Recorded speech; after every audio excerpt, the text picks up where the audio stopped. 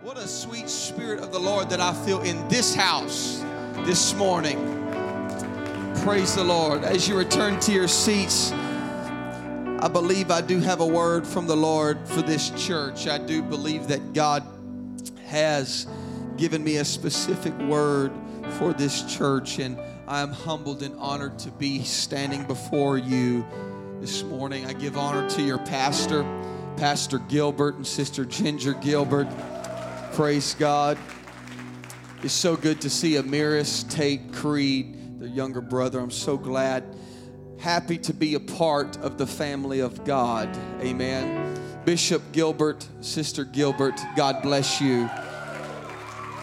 Thank you so much. It's an honor to be here. And to all the ministry underneath the sound of my voice, thank you so much for every part that you play. Hasn't this music team led us right into the very presence of God? Some of you may not know this, some of you may, but it takes more than just showing up to church to make it happen.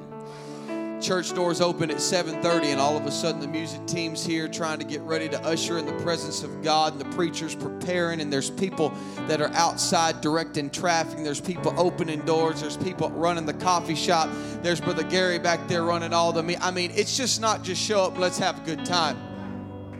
It takes work. I said it takes work.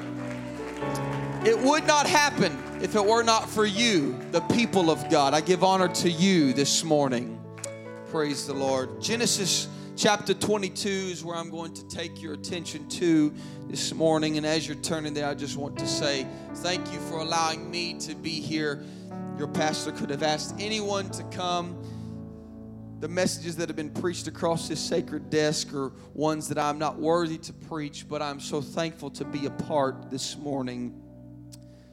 The Bible says in Genesis chapter 22, and it's rather a lengthy reading, but I feel like I need to read the entire thing. I'm going to read 1 through 12. The Bible says this: and it came to pass after these things that God did tempt, everybody say tempt, Abraham, and said unto him, Abraham, and he said, behold, here am I. And he said, take now thy son, thine only son, Isaac, whom thou lovest, and get thee into the land of Moriah, and offer him there for a burnt offering upon one of the mountains which I will tell thee of. And Abraham arose up early in the morning, and saddled his ass, and took 2 of his young men with him, and Isaac his son, and clave the wood for the burnt offering, and rose up, and went unto the place which God had told him. Then on the 3rd day Abraham lifted up his eyes, and saw the place afar off. And Abraham said unto his young men, abide ye here with the ass, and I with the lad will go yonder and worship, and come again to you. And Abraham took the wood of the burnt offering, and laid upon Isaac his son, and took the fire in his hand and a knife, and they both went together. And Isaac spake unto Abraham his father, and said, my father. And he said, here am I, my son. And he said, behold the fire and the wood, but where is the lamb? Everybody say lamb. For a burnt offering. Where is the lamb, Father? And then he said unto his son, my son, God will provide himself a lamb for a burnt offering. So they went, both of them together, and they came to the place which God had told him of. And Abraham built an altar there, and Isaac his son, and laid him upon the wood. And Abraham stretched forth his hand, and took the knife to slay his son. And the angel of the Lord called unto him out of heaven, and said, Abraham, Abraham. And he said, here am I. And he said, lay not thine hand upon the lad, neither thou do anything unto him. For now I know that thou fearest God, seeing that thou would not withhold thy son, thine only son, from me. This morning I'm not reading a text that is not familiar to you. I'm not telling you a story that you do not already know. But I've come to tell somebody today that it's time to stop asking God questions. It's time to heed to the word of the Lord. I said it's time to heed to what God's speaking in your spirit. This morning I'm going to preach on this simple topic: no questions asked. No questions asked. I want you to put your Bibles down. I want you to take your neighbor by the hand if it's appropriate, and I want you to raise it to heaven. And I want you to begin to pray like it's your last time to pray. And I want you to ask God to come down. Lord, I need your spirit this morning. Lord, I need you to come down and anoint my lips of clay. For God, I am not the author. I am merely a messenger of your faith. And God, I need your spirit to anoint my lips of clay. Hide me behind the cross. Lord, let the Spirit of Almighty God be made manifest in this house.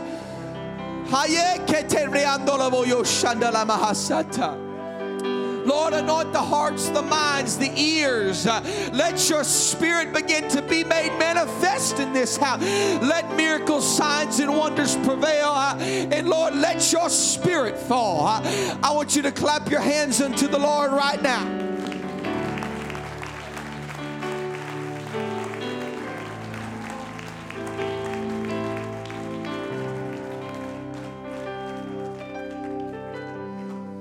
Thank you for standing for the reading of the word. You can be seated in the presence of Almighty God. This morning it is clear to see that we are living in a crazy generation. A generation in which I'm sure that many of us thought we would never see. It is an ungodly generation, a generation without morals, without self-control. But more than anything, we are living in a faithless generation. They do not fear God. They could care less about church. They do not want to believe in anything except for what they want to believe in.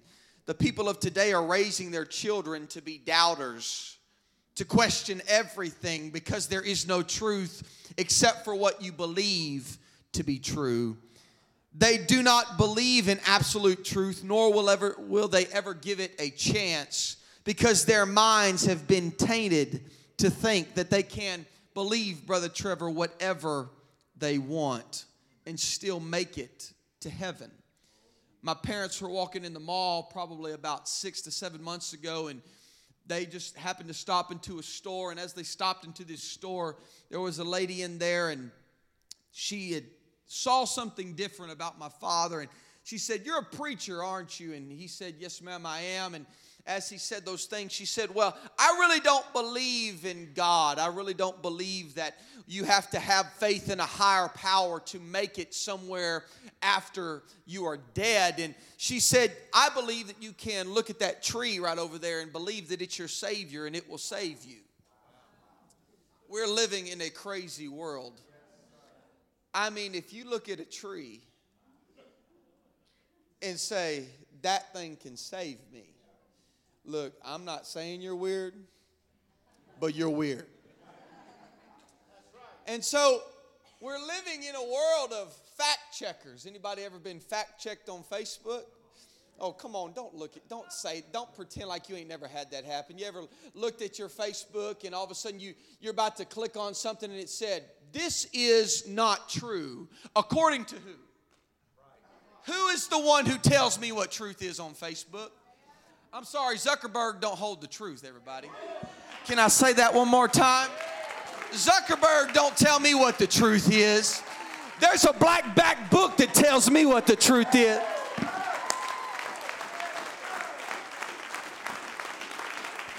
You see, here's the problem. We, as the people of God, have got to be the ones who will stand up for truth. There is not a world out there that wants to stand for truth. They want to fall for whatever they think is right, but that's not the truth. You've got to stand up and you've got to proclaim the truth.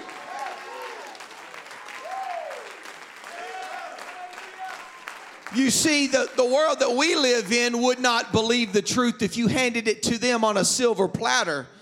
Even if they had all the evidence in the world to prove that it was true, they would still fight tooth and toenail. All because we are living in a generation of doubters. We've got social media now and everything's a lie. Everything. Here's the deal. One thing can be posted and the whole world flips out. We're all going to die. The sky's falling. And you know what would happen? We would have people go into their basements and they would start preparing for the sky to fall. Why? Because whenever the world that we live in begin to tell you something, you believe it. Why is it that we as the church call into question every single thing that is stated in our world? Webster's dictionary defines the word doubt as this: to call into question the truth of something. To be uncertain. Doubting is what causes us to ask questions. It is the thing that begins to send our minds into a place in which it does not need to be. Whenever we begin to doubt, we tend to lose sight of what God has really in store for us. And it is plain to see that if the world is doubting, that the church should not be doubting. For we stand on the truth that is the Word of God. And can I tell you, whenever the world is changing, you can stand on Jesus, who is the same yesterday, today, and forever. I don't know why you're standing on social media, because they change every day. But Jesus Christ is the same yesterday, today. I'll talk to you over here because they didn't hear. Jesus Christ. You've got to put your faith and confidence in somebody who you can take to the bank. I'm not going to cash a check that I know is not going to clear. But whenever I take Jesus to the bank, listen, I don't have to go through all these 15-step processes of authentication and all that other jazz. I just say, hey, his name is on my name. Whenever I sign his name on my checks, they clear.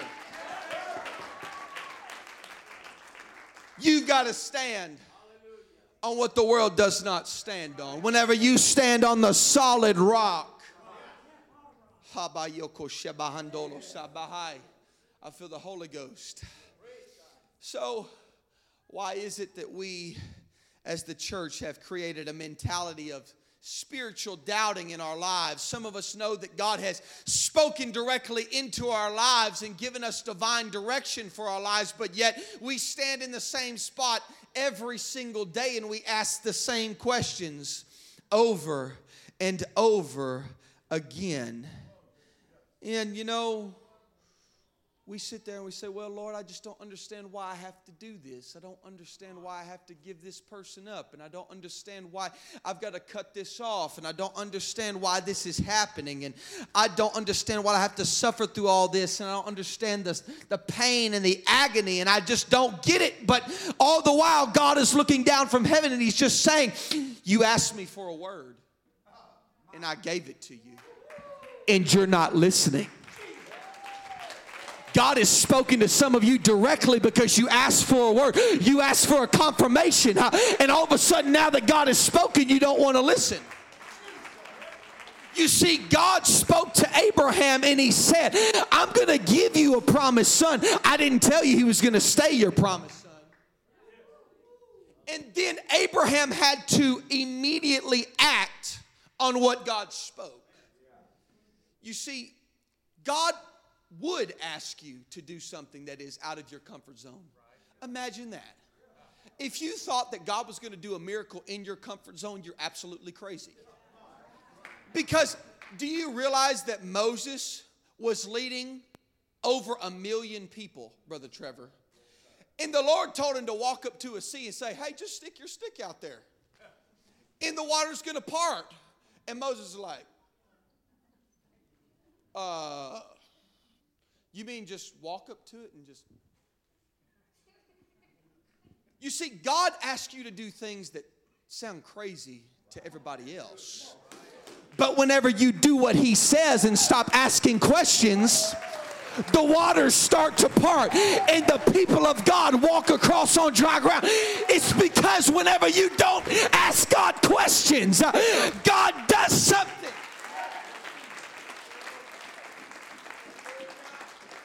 God cannot test your faith inside of your comfort zone, and God cannot perform your miracle inside of your comfort zone. So the only thing that is separating you from the victory in your life is the question that you are asking right now. If you will stop asking God questions about why and how come and I don't understand, and you would just do what He said, God would do the miracle in your life that you've been waiting for. In our text this morning, we read a very familiar story. It is not one that we have not heard before, but God speaks to Abraham, and God had really given Abraham everything that he needed once he had his promised son. But once we get to Genesis chapter 22, we understand that the Lord does something that was kind of confusing and odd to the human eye. God begins to ask Abraham something that he did not expect. Genesis chapter 1 verse 22 says this, and it came to pass after these things that God did tempt Abraham and said unto him, Abraham, and he said, behold, here am I. And he said, take now thy son, thine only son, whom thou lovest, and get thee into the land of Moriah, and offer him there for a burnt offering upon one of the mountains that I will tell you of. You see, God told Abraham, He said, I want you to take your son, and I want you to get ready to sacrifice him, but I just want you to start walking towards the land of Moriah. The word Moriah means land chosen by God. He just said, I just want you to start walking in that direction, and I'm going to show you where you are going to go. And God had just spoken to Abraham, and He said, I want you to pack all your bags. I want you to get ready for a journey, and I want you to start walking. And you see, now Abraham could have done a whole lot of things in this moment. He could have thought of a million alternatives, I'm very sure. I'm sure he was not, the Bible does not list it, but I'm sure he had some doubts. He probably had some fears. He probably had some questions in his mind, but the Bible doesn't tell us that he asked any of those questions. The very next scripture says this, and Abraham rose up early in the morning and saddled his ass, and took 2 of his young men with him, and Isaac his son, and clave the wood of the burnt offering, and rose up and went unto the place of which God had told him of. Not one time did Abraham ask God a question. Not one time did Abraham try to give God an excuse as to why he didn't think he should do it. It did not mean that Abraham did not want to do what God said, but it just simply meant he trusted God in His perfect plan. It was more than just doing what Abraham wanted to do. He wanted to do what God told him to do. You see, Abraham knew that God was still in control. And you see, sometimes obeying God doesn't make sense. And, you know, sometimes you lay in bed and you cry yourself to sleep at night because of something that God told you to do. Anybody ever been there? Am I the only person in the house? You've been laying in bed and you're sitting there questioning God. God, how come my ministry is stuck? How come I'm losing my job, Lord? How come? Now I'm talking in your backyard. How come my family doesn't love me because I love truth? How come, Lord? It's not easy serving God. Sometimes you have to do something that doesn't make sense in order for God to all of a sudden begin to make sense out of your mess. Because whenever you obey God, you are obeying the only person who understands the beginning from the end and the end from the beginning. You see, we operate in this little thing called time, but God operates outside of time. He has no clock. He has no man stand. Can I just tell you right now, your God does not have a time schedule. He's always right on.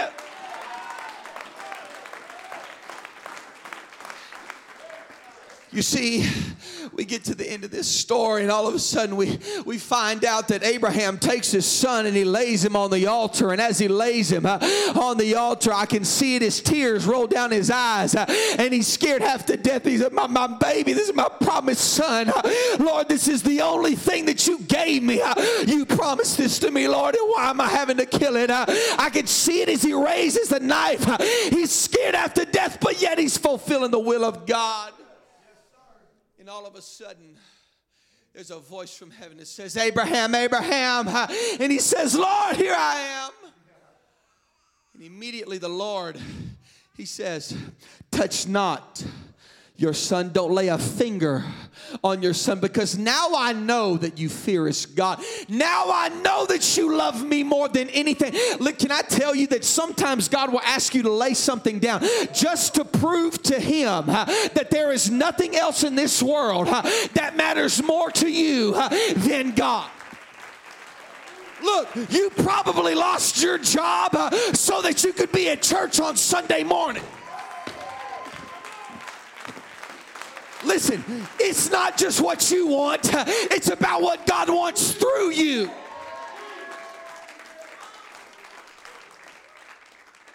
You see, whenever Abraham, after he about to kill his son, the Lord did not only provide the sacrifice, the Lord also provided the blessing following the sacrifice. So you know what happens whenever you obey? You get provision and you get blessed. So you get more than what you bargained for. The Bible says this, and he said, the Lord told this to Abraham, by myself have I sworn, saith the Lord, for because thou hast done this thing. He wasn't talking about the sacrifice he made 2 years ago. He was talking about this sacrifice. Because you had done this thing and not withheld thine only son, that in blessing I will bless thee, and in multiplying I will multiply thy seed. They didn't get it over there, but I'm coming to preach to somebody over here. If you'll lay down what God said lay down, you better get ready, because we serve the God of the double portion.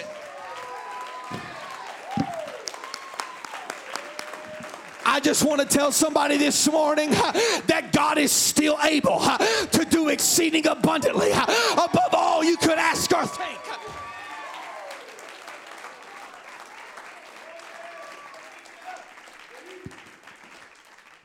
Oh, can I just tell somebody, your answer's on the way. I said your answer's on the way. You don't have to look any further. The Lord is about to answer your prayer. But you've got to stop asking God why. And you've got to start saying, Lord, whatever you want me to do, lead me, Lord, I'll follow. You want me to stop, I'll stop. You want me to step, I'll step. But Lord, I won't stop until you tell me to stop.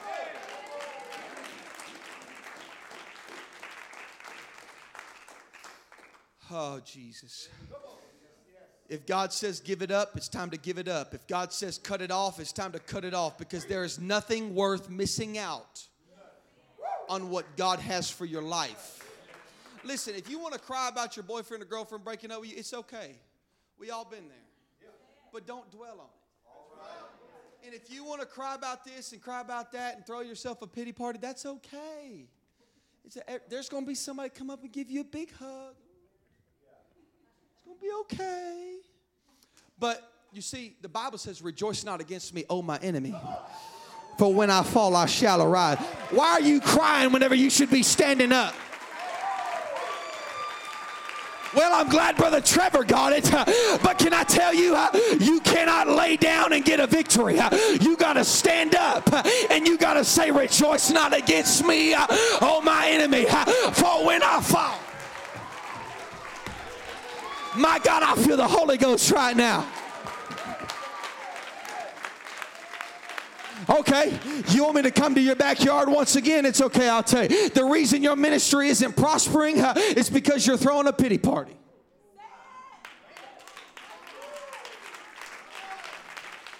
And the reason why you probably hadn't got a raise on your job that you've been praying for, because you're crying about the raise you got last month. And you're not satisfied with what God's doing right now. But can I get an Abraham that says he's still good in the morning, he's still good in the evening, he's still good at night, and he's still my God. And if I got to lay my baby down, he's still going to be God. Listen, it's more than just saying, look, I'm going to stop crying about it. It's about getting over it. The Bible says, any man having his hands to the plow, and looking back. If you want your future to prosper, you got to stop looking at what's behind you. God is getting ready to do something in your life. Get your eyes off the past and start walking towards what God.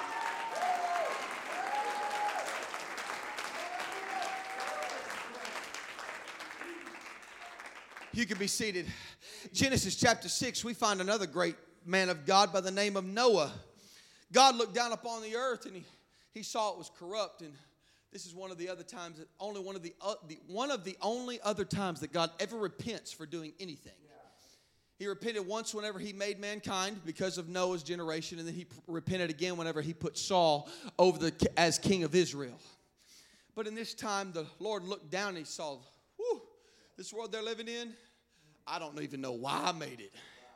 Because Bubba is crazy. They're doing all kinds of stuff I did not intend for man to do. And all of a sudden God looks down and he says, but there is a man. Listen, if you think that it's impossible to live for God in this crazy world and live holy and live righteous, there was a man that in the midst of a world that was going crazy, Noah stood. Noah said, look, we're still going to live holy. Oh, my God, can I preach that? We're still going to live righteous. My family's still going to go to heaven. Oh, and then Noah hears that voice of God. He heard that audible voice of God booming from where his prayer chamber was one day, and God said, Noah, I want you to build me. I want you to build me an ark of gopher. Now, let's be frank. Noah lived in the desert, y'all. He probably didn't even know what rain was. And the Lord said, I want you to build me an ark. And the Lord said, or Noah said, a what? And the Lord, I can see the Lord as he's like, it's a boat. And Noah's like, what's a boat? I never heard of a boat, God. As a matter of fact, I never even seen a body of water. I mean, we see the wells where we get our drinking water, but I don't even know where the biggest body of water is around here.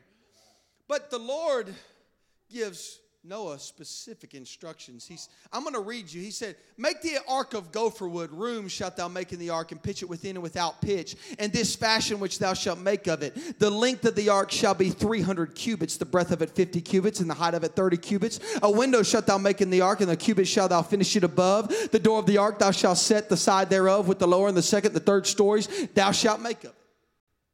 Now you see, God gave Noah very specific instructions. He did not leave anything out. And, you know, Noah could have given God a million excuses as to why he couldn't do it. Listen, Noah couldn't just go down to the lumber yard and be like, all right, look, I need 16, 15 by 70s or whatever all you want to call it. I'm not a woodworker. It's okay. He couldn't just go down to Lowe's and Home Depot and just say, all right, this is what I need. The Lord said, I need you to make it. He didn't say go and buy the kit. He said, I need you to make it. I'm giving you the blueprint, and you're gonna do it. And so Noah didn't have any questions. The Bible says that in Genesis 6:22, thus did Noah, according to all that God had commanded him, so did he. Meaning Noah didn't ask any questions. And you want to know why? Noah did exactly what God said, because whenever it comes to salvation, Noah did not need any more explanation.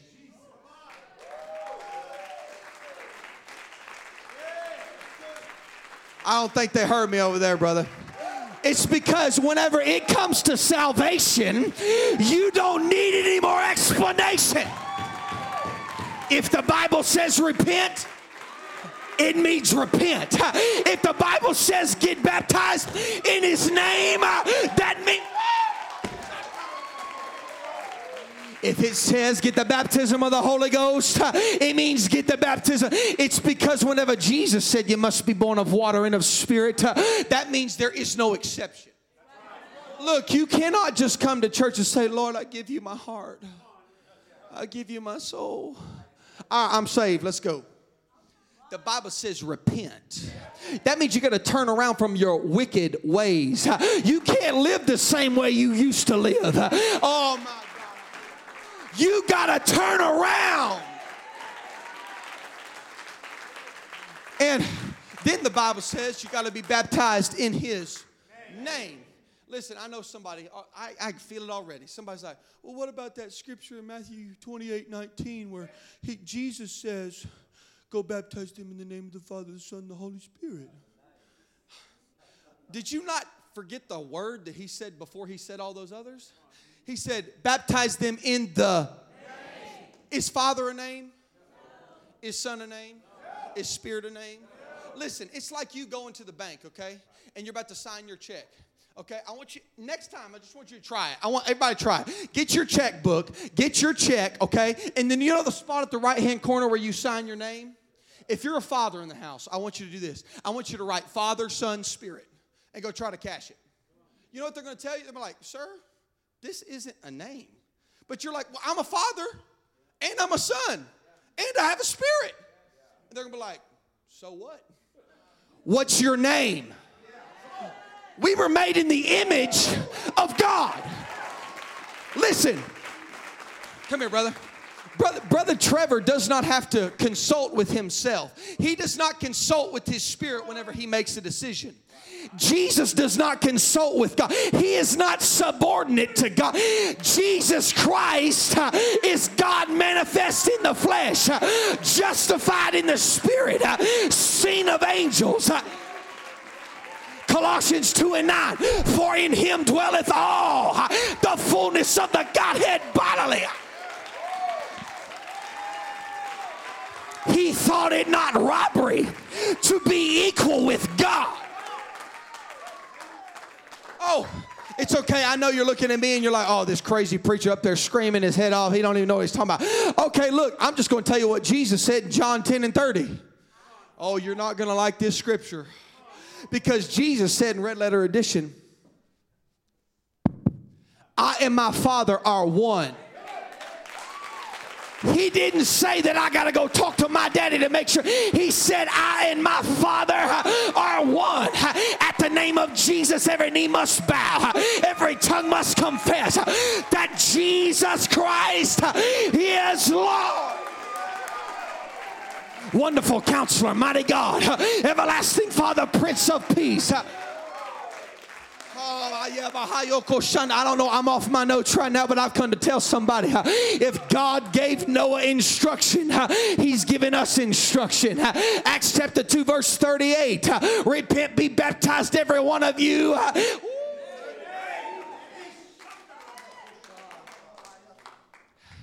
Let me tell you something. Whenever it comes to your family, you'll stop asking questions. You'll stop saying, well, that Pentecostal church down the road, they're kind of crazy, and I don't like the way they shout, and I don't like the way they dance, and I don't like this. And listen, it sounds crazy, but it's the truth. And I just want you to notice this, in case you haven't. God told Noah to build an ark. The ark was a literal salvation piece to get him to safety.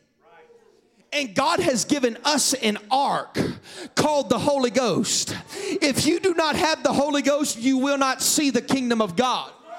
Jesus said you must be born of water and of spirit, and without it you cannot see the kingdom of God. I'm not trying to be morbid, but there is a devil's hell that is very real, and you have got to be prepared.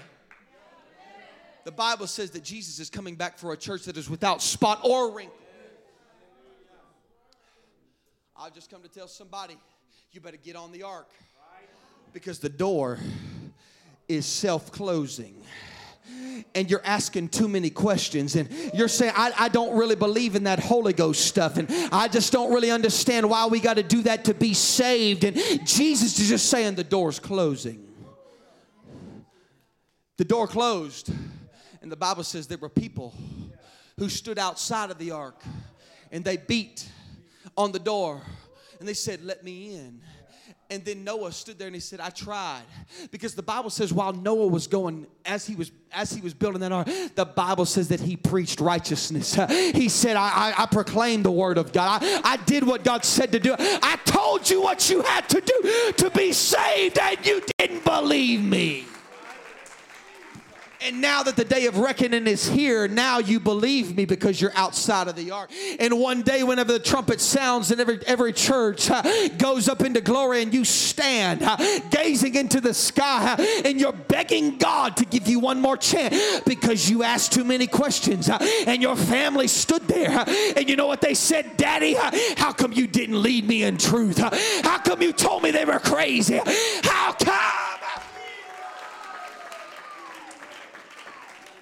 There is nothing worth missing out on heaven. I don't care how crazy I look. I don't care how crazy I sound. It is the unadulterated word of God. All scripture is given by inspiration of God and is profitable for doctrine, reproof, for correction, instruction in righteousness.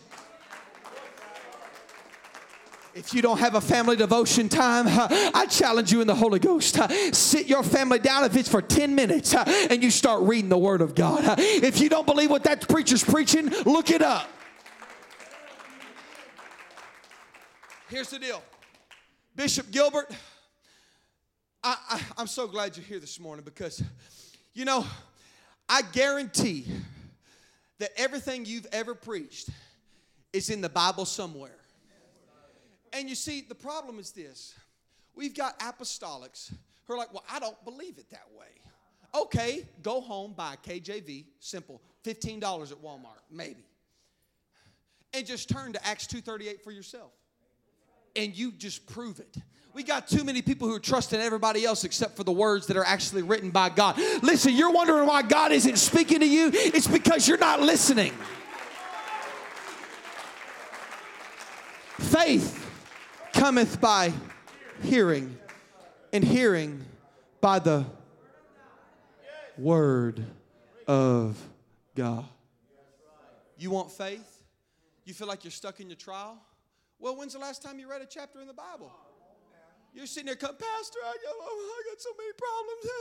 And Pastor's going, he's sitting there, I told you the solution. Go home, pray about it, read your Bible, and all of a sudden you'll start seeing some faith happen.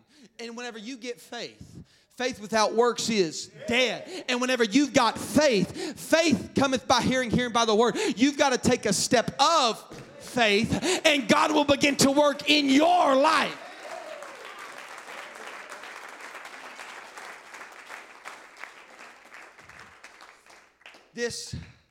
I'm coming to a close. I'm almost done. There is no other name under heaven given among men whereby we must be saved. There is no other way, no other gospel. In John chapter 2, we find a story of the disciples and Jesus. And the Bible says that there was a wedding happening. And as the wedding is happening, Mary, Jesus' mother, is there.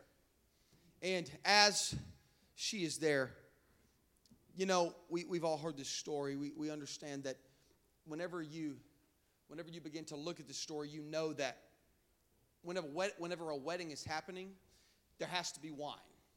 As you read all through the Holy Writ, you understand that there has to be wine. There has to be a form of joy, okay, quote unquote.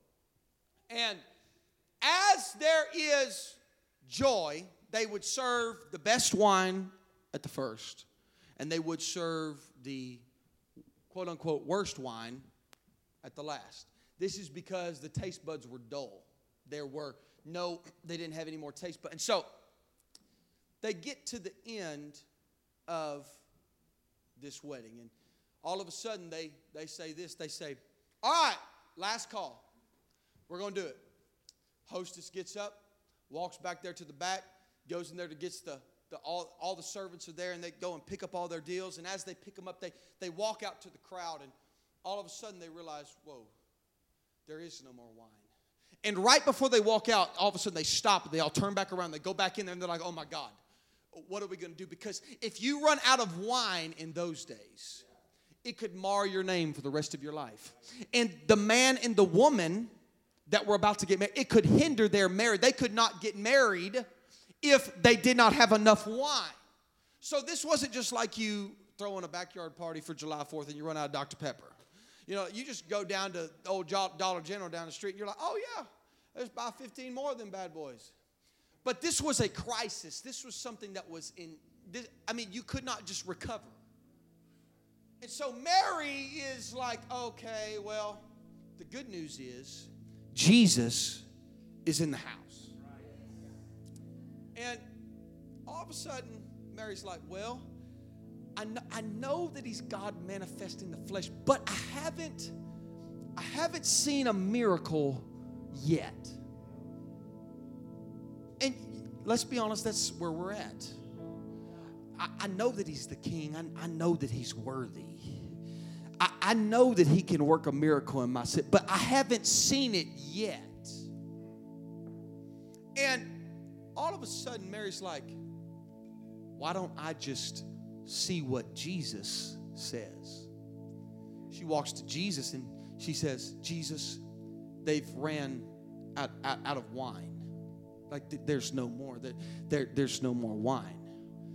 And Jesus is a bold dude, okay? Because, look, I know it's cliche, but if I were to talk to my mama like that, he said, woman.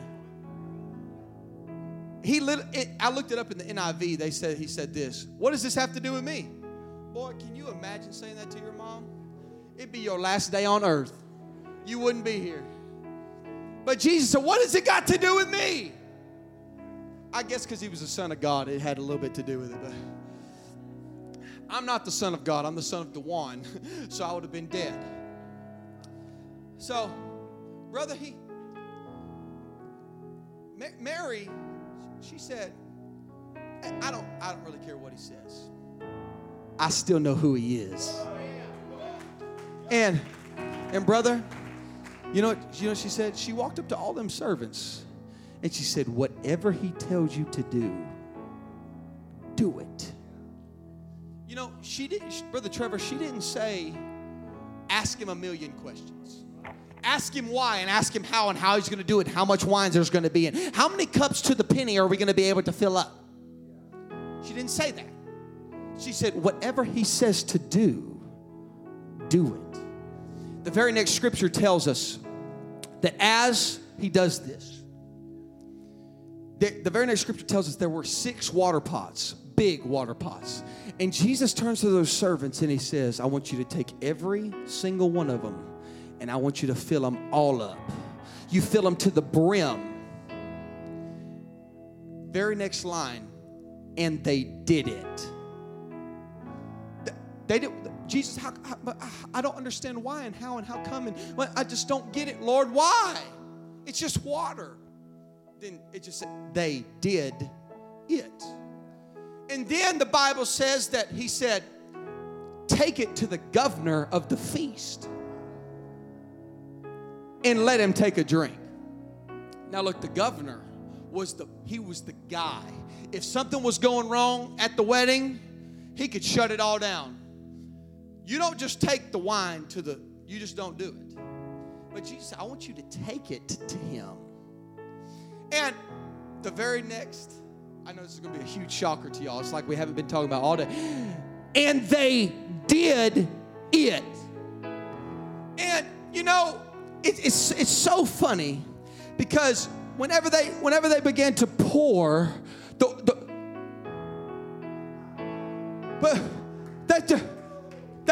that's just water. Well, what do you mean water to wine? Whenever you begin to do what Jesus said.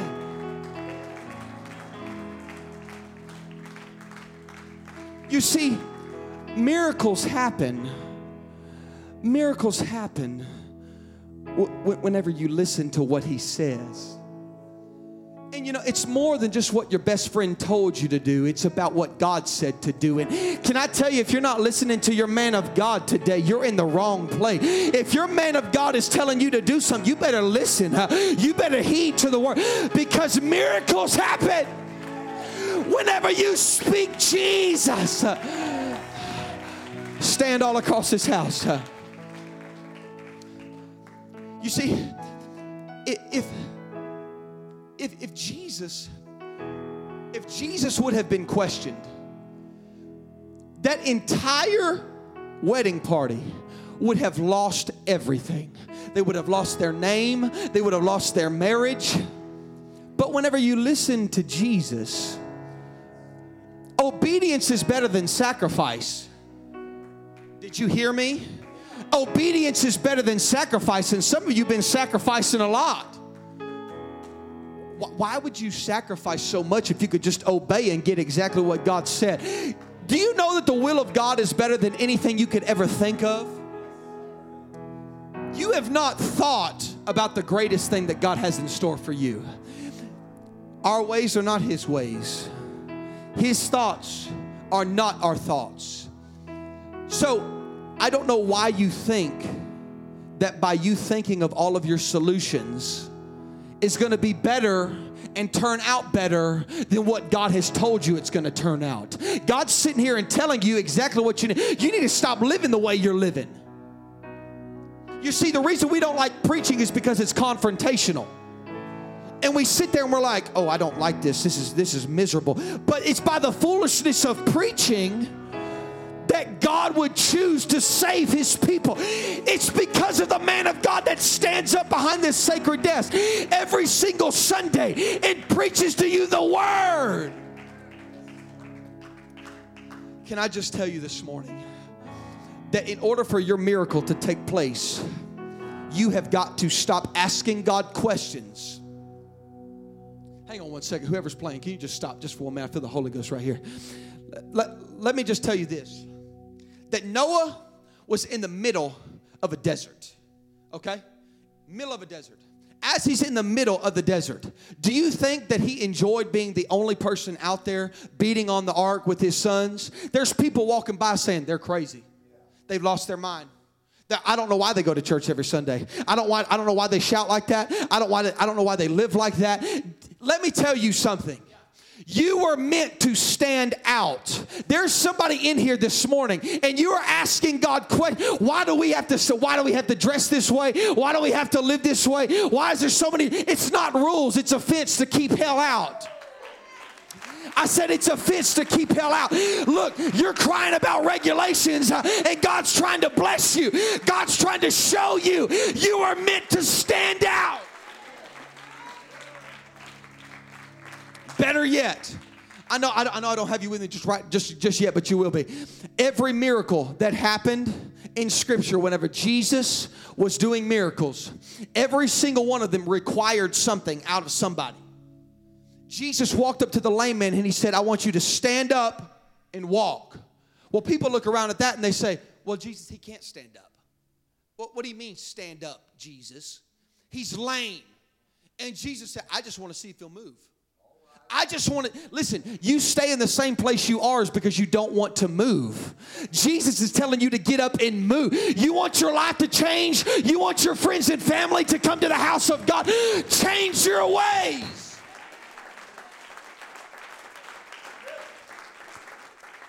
The man with the withered hand, Jesus walked up to him and He said, I want you to. You realize that if He would have never stretched forth His hand, he would have never got the miracle. And if you never come to the altar, you'll never get the Holy Ghost. You'll never get baptized in Jesus' name. You'll never see your miracle. Look, you can sit there like a bump on a log all that you want, but you will never see the plan of God come to pass in your life. So this is what I want you to do. As they begin to play, I want you to begin to think about what you need done in your life. And if you don't have the Holy Ghost, today's a great day to get it. But I want you to bring to the forefront of your mind what God has been telling you all week long. I look across this audience, and there's some of you looking at me like I'm crazy, but there's some of you who got tears running down your face. You want to know why? Because God is telling you exactly what to do, and you know that He's been telling you what to do, and now you sit here and now you have to make a decision. Joshua told the children of Israel, he said, choose you this day. Tell me, who will you serve? He drew the line in the sand. He said, you make a choice. Listen, you can't ride the fence with God. You either got to be in it or you got to be out of it, or else He'll spit you out of His mouth. Not only that, the Spirit of God will not always strive with man. And every day that you wait is a day that you waste. And every day that you wait is a chance that you waste. Because there's going to be a day that you're going to come to this altar and the Lord's not going to answer. You're going to sit there and you're going to beg and cry, Lord! Listen to me. Listen to me, God. I'm crying right now. How come you're not hearing my prayer?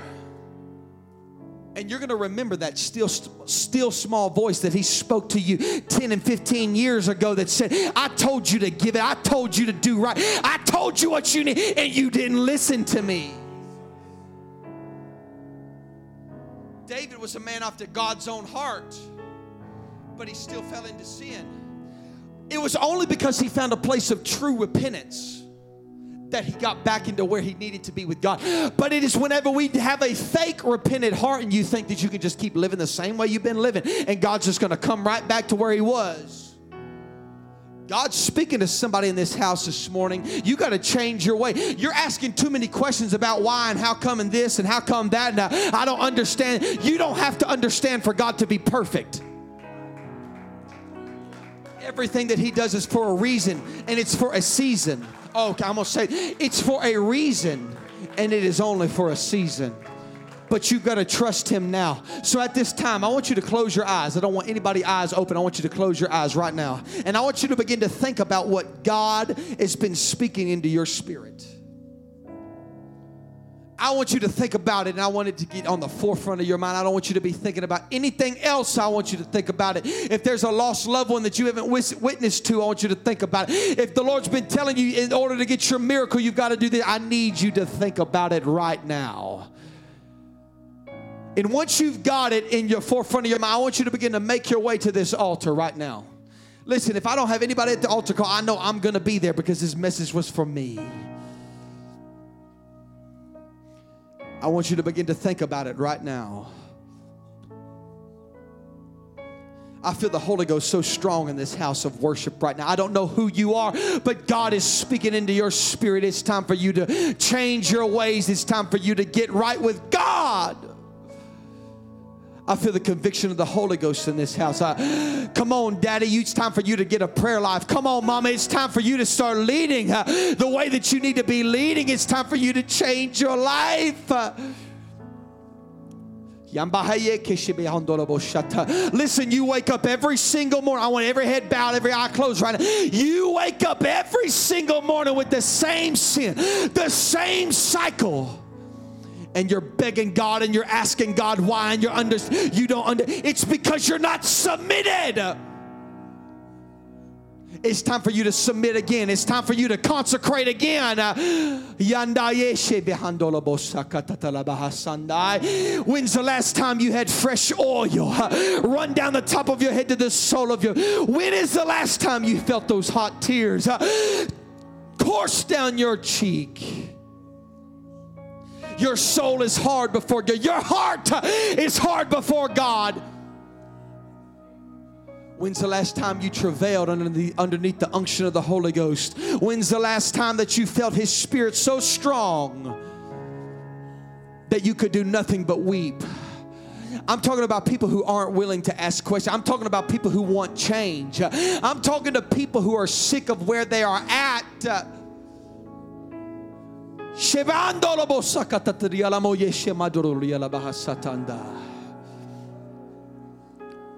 on, man of God, rise up.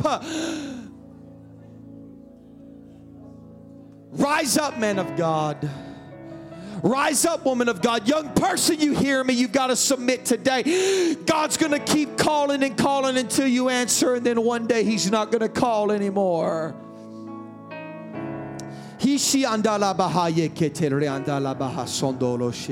I challenge you right now to throw your hands up in the air and begin to pray.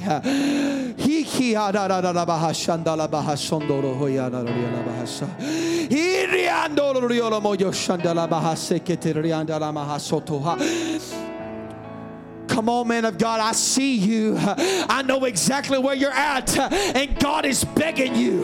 Listen to my words.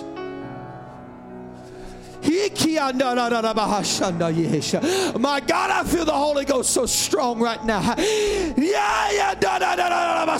Come on, begin to weep and cry before God. Travail in the Holy Ghost.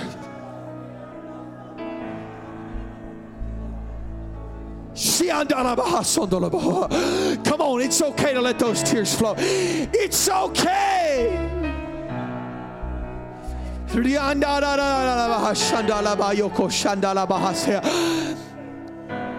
Come on, I'm going to keep pushing till everybody's praying. I said I'm going to keep pushing till everybody's praying.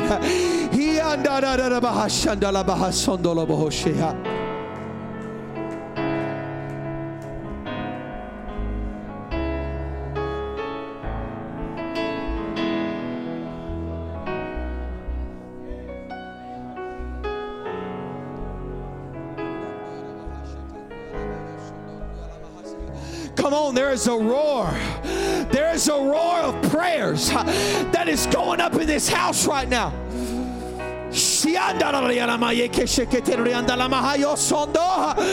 Come on, Creed, that's it. Come on.